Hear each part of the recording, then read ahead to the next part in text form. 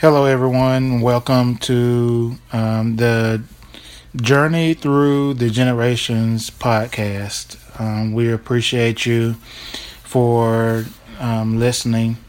One thing I want to do before we get started is update everyone on ways you can listen to the podcast. One is through Bumpers. That's Bumpers. You can download the app and you can subscribe to this podcast.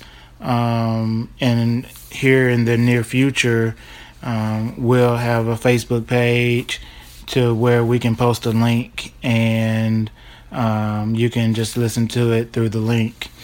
And I was able to figure out how to upload to the Apple iTunes podcast. And so we are officially on iTunes as a podcast. Yay! And you can look for us there and subscribe, of course. And you'll be notified either through there or through Bumpers if you subscribe when we do a new podcast. So that's certainly good news, and we're excited about that. So the thing that we're going to talk about today is a trip that we did back in 2014. Seems like so long ago. Yeah, to Chicago. And I guess I'll let Trisha tell what the trip was for, and then we can just talk about what we did. Well, originally we went because one of my college friends was getting married. And of course, anytime we plan a trip anywhere, I always think, what can I do in that city to advance my research? And I decided that my great-grandfather lived the later years of his life in Chicago, and that's where he passed away, and that's where he was buried.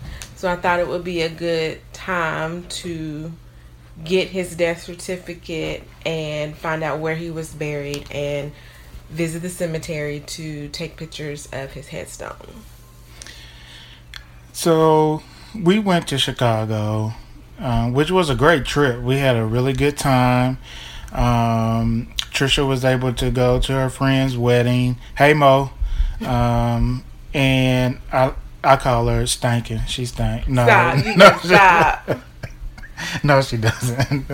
That's my friend. I've been knowing her a long time. Stop that. But we went to Chicago, and the first thing we did was we went to the Cook County Vital Records. Now, going to this place was, number one, it was kind of hard to find. Yes. Because it was in this huge building, and we had to park and find out where to go, and then they had security you had to go through, and the office was, I think, right down the hall from a court. Yeah, it was in a government building. Yeah, and so there were some people that was, little sketchy looking, but and just a little background information. This was my first trip doing research out of Arkansas, was in Chicago. Yeah, so it was kind of difficult, but once we found it, and I can follow signs and directions pretty good. Trisha, not so much, but no. But I mean, we found it and we got in there, and she did her thing and got the information that we needed. Yes, I requested a death certificate for my great-grandfather, and it only took like 15 minutes for me getting to the desk. I, of course, had to stand in line, but once I got up to the desk and talked to the lady and gave her the information, that I had already filled out the form and I had my money ready. So it only took 15 minutes from her to putting it in the name and everything for us to actually get the death certificate. But if I remember right, didn't she have to go to like a different like book, or it wasn't electronic? Yeah, it wasn't on the computer. She looked up in the computer and it wasn't, so she had to go back in the back and look for it because he died in 1959. Yeah. And those records hadn't been, I guess, entered in the computer yet. So that's why it actually took longer than she said it probably would have if somebody had died in the 90s. Yeah, so if you have to do it, it's really easy to do. And I was kind of nervous being in a big city like Chicago. I thought it was going to take forever. But I think it took us more time to park and walk and, get through security than it was to get it. So anyway, it was good. And they had the information on the death certificate about where he was buried. Correct. Because we didn't know that right beforehand, and realized that it was really close to Chicago, in a town called Alsip. Yes. I think it's pronounced Alsip. Yes. ALSIP, I think it is.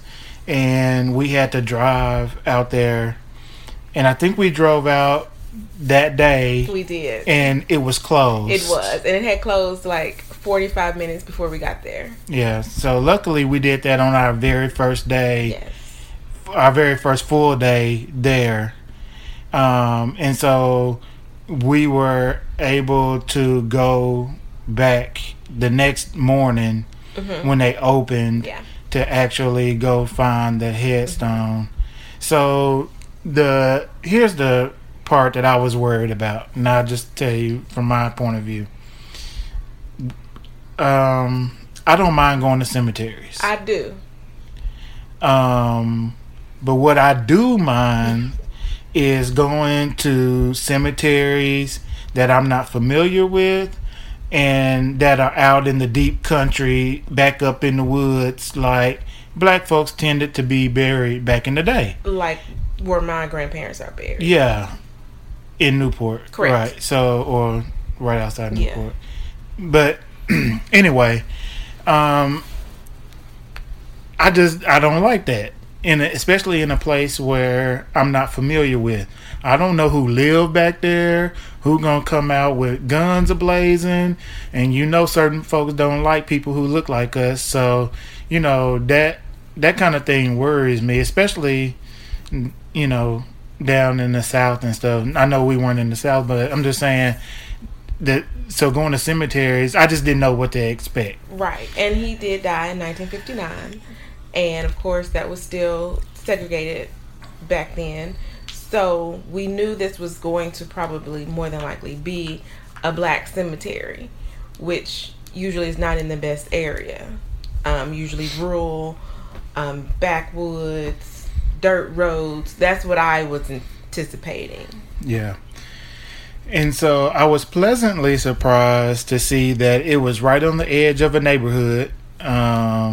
It was fenced. It had a gate and everything, so it was protected. Yeah.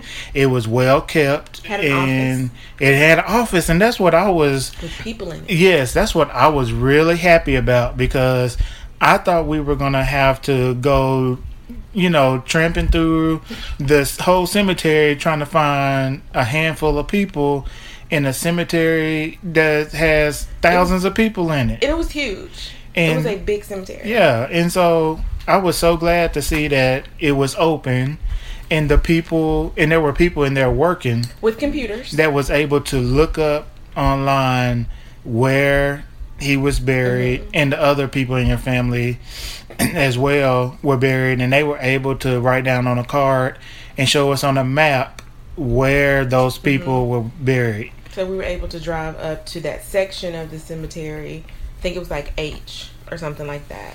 And then we went to section H and basically walked around and looked for it, and that was a lot better than having to go from A to Z. Yeah. Or A to whatever the last letter of the cemetery is. So up to this point, everything was going great. Yes. I was pleasantly surprised with everything. We didn't have any issues other than it was closed when we got there the day before, but that's no big deal. Yeah. We just went the next morning. So pleasantly surprised with everything. Then we get to the section and we couldn't find the headstones. Now, the headstones were the ones that are flat on the ground, the small rectangle ones, not the ones that sit on top of the ground and vertical. Yeah, and they stand up. So it wasn't those, so it was the ones in the ground. Right. And the problem was that the marker that the cemetery had in that part of the cemetery was older, and you can kind of tell it was the oldest part of the cemetery. And so the marker was like under the ground, like Buried, under the grass, yeah. and so it was hard to see. But after looking, I don't know what, maybe 30 minutes, 20-30 minutes, we walked around looking, and we kept like, it has to be here, this is the section. Yep. And we were like, but it has to be here. But I said we must be walking on it, and that's when you were like, well, maybe it has dirt or something over it. Right. So I finally found one of them. No, two of them, because the two are buried right next to each other. I think my grandfather's sisters, Lila and baby. Right. And so I found one and knew that the other one was right next to it, because you said they were buried next to each other. So I knew that. And the problem with that was that the cemetery, it was nice and they kept everything up. Whoever mowed their yard, the grass, they did horrible job around the headstones. Right. They let grass. They get grass grow over the headstones, and it was hard to see. And so we had to clean off the headstones. Now, this was the other bad part. When we say clean, we mean clean. Yeah. Like with grass and mud and dirt. Yeah, it was muddy. We could see part of Aunt Leila's, and that's how we knew that was hers.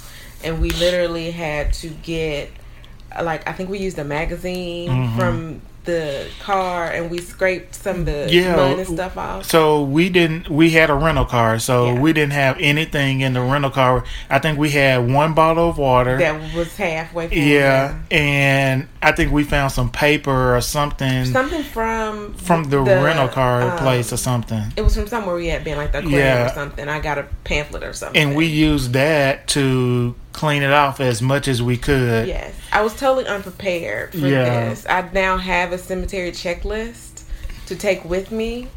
But this visit, I did not have that. Yeah, so I just thought it was odd that the people who took care of the landscaping didn't do a better job at making sure that the headstones that are flat on the ground that they would weed eat or something around it to make them and so I don't know if that's a cemetery responsibility or if it's the family's responsibility. I have no idea. But all I know is I told Trisha, I was like, this is crappy, and you need to tell your mama and her family that they need to come out here and make sure that either the cemetery is doing a better job or that they do it. Somebody has to do it. And I did. And some of her family lives close, so they could easily just drive over there and do it. So anyway, I just didn't know. I just thought it was odd that it was covered like that, especially with a cemetery that was so kind of well kept. And so, if you looked around overall, the other sections, I don't know if that one was maybe lower and maybe rain and stuff went down to that section, and maybe that's why it was a lot of mud and stuff down there. But there were other sections that had the flat headstones that you could see in that section too. So I don't know if that was just a bad area or what, but it was an adventure. Yeah, I will say that. Yeah. So I mean, it worked out. I mean, luckily we had that bottle of water in the car, so we didn't have to go anywhere and get any cleaning supplies and go back and anything like that. And I guess I could have maybe gone to the office later and asked the people in there about it being dirty, but by that time we had cleaned it off. I was excited about actually finding it and taking the pictures that I needed, so I didn't. So I had a pretty nice camera, and we took pictures so Trisha could have those for her scrapbook to have, and Wesley waited in the car the whole time, because it was hot that day, and this was June. And I mean, this time in 2014. Yeah. It was in June. And it was hot. I mean, it was hot that day. And, June 20th. And I'm walking around in the cemetery in my nice casual shoes, Right. sweating and trying to figure out what am I doing in the cemetery in my good clothes, Yes. And I was no help because I hate cemeteries. Because I feel like I'm walking on people. And it just creeps me out. So I really was not that much help for Philip. But we got through it and we found him and cleaned him off and took some really good pictures. Mm-hmm. So that was good. The takeaway, I feel, is if you have information, even if it's in an area that you're not familiar with, take someone with you. Don't go alone. And look really hard. Yeah, I would say be prepared for anything. Be prepared for having to clean or take some the garden shears or something, some small cutting shears or something just to prune the area. I mean, I wouldn't suggest taking a weed eater out there, but just take something out there to help just make it look better, if just in case. I take some cleaning supplies, just like a brush or some kind of something like that. Kind of scrub brush and water or something just to clean. You just never know if it's dirty. And I mean, this is your family. You want to. It's their their resting place, and you want it to look good. And take some flowers, and that's what we should have done. I didn't think about that. I didn't think about that either. I just thought about that. Flowers. We're taking some flowers or something. But if you do that, of course you won't want your flowers to be in a nice place. Right. Just be prepared for that, and don't wear your good casual clothes. Yeah, don't wear your and shoes, especially if you out in the country and you don't know where you're going and what you're gonna be up against. But it worked out, and we got Trisha the information she needed and the pictures that she wanted, and we left and continued our vacation, and it was a really good trip. It was a pretty good trip. Yeah, I enjoyed it a lot. Yeah, so. And so, we mentioned that Trisha went to her friend, our friend, Monique's wedding. And so I'll just say happy anniversary. Happy anniversary to Monique and Drennan. I think it's tomorrow, actually. Is it? It's either 21st or 22nd. I don't remember the exact date. We got there on the 19th. That's all right. It's still all love. And we don't we don't get the date exactly right. So anyway, so cemeteries can be good, places for information. If you aren't, comfortable with cemeteries, take somebody with you who can either get over their fear or doesn't care and can go and to help you navigate and find what you need to do. And then it also inspired me, because the next time we went to Little Rock, I went to where my grandparents are buried, and went into pictures for us too, for where they're buried. And I know where they're buried, and so it was really easy. We walked right up to it. We went right to it. And it's in Little Rock, and it's in a fenced in a nice area, and they do a pretty good job. And so anyway, I will say this. I read about this after we left Chicago, but cemetery records are very valuable. The records that are actually in the office.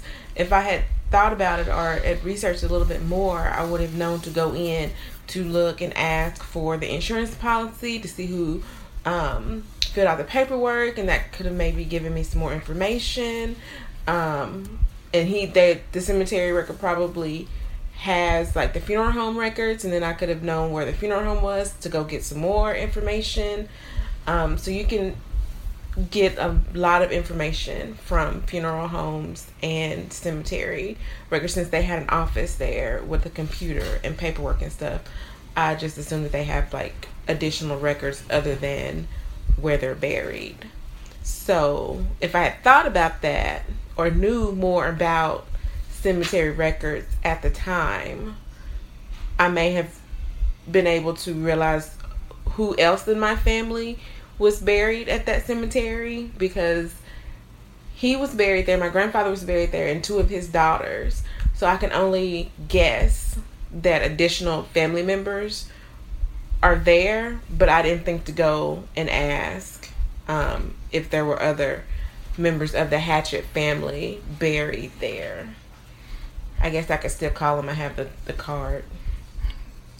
Yeah. So yeah, it was a good trip, and we got everything we needed done out of it, and so I think we would just encourage you guys to, if you need to go to cemeteries to get information, go do it, and just be prepared for anything, especially if you're going to a place that you're not familiar with, or you're in a city that you aren't familiar with, or if it was a death way long time ago. Yeah. So anyway, so yeah, thanks for listening. Thank you. We really appreciate it. I know the last podcast we mentioned our son Wesley, and that we would introduce him to everyone who might be listening. So we'll introduce him tonight before we leave.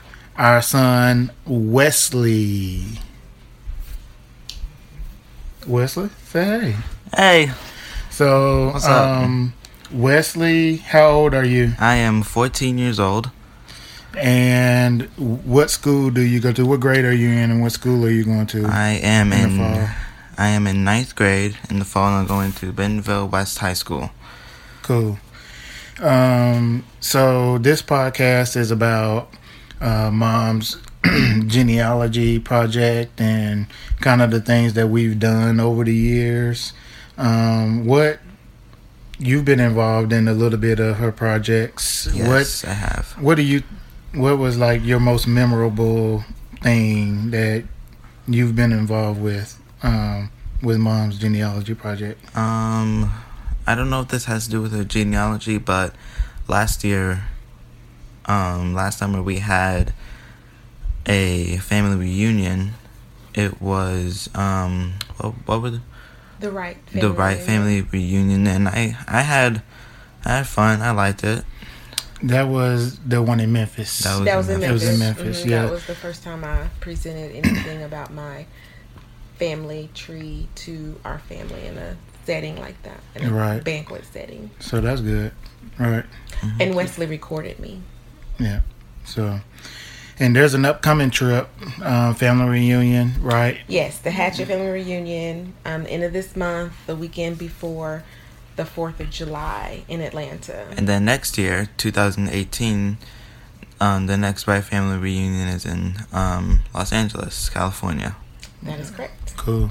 So cool. So we'll have Wesley on the podcast from time to time, and I know he's chomping at the bit to get his own podcast, right? Yes. So that'll be coming soon.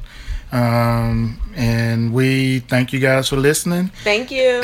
Remember to subscribe on Bumpers and on iTunes. You can subscribe there. You'll be automatically notified when we publish a new podcast. And leave a comment and let us know what you think about our podcast, if you like it, what you don't like, if you have any questions about genealogy or anything like that. Leave a comment and Trisha will get back to you. Yes, I will. Or if the podcast needs improvement. Or if we need some improvement, you can just hit us up in the comments. So thanks, y'all. Talk to y'all next time.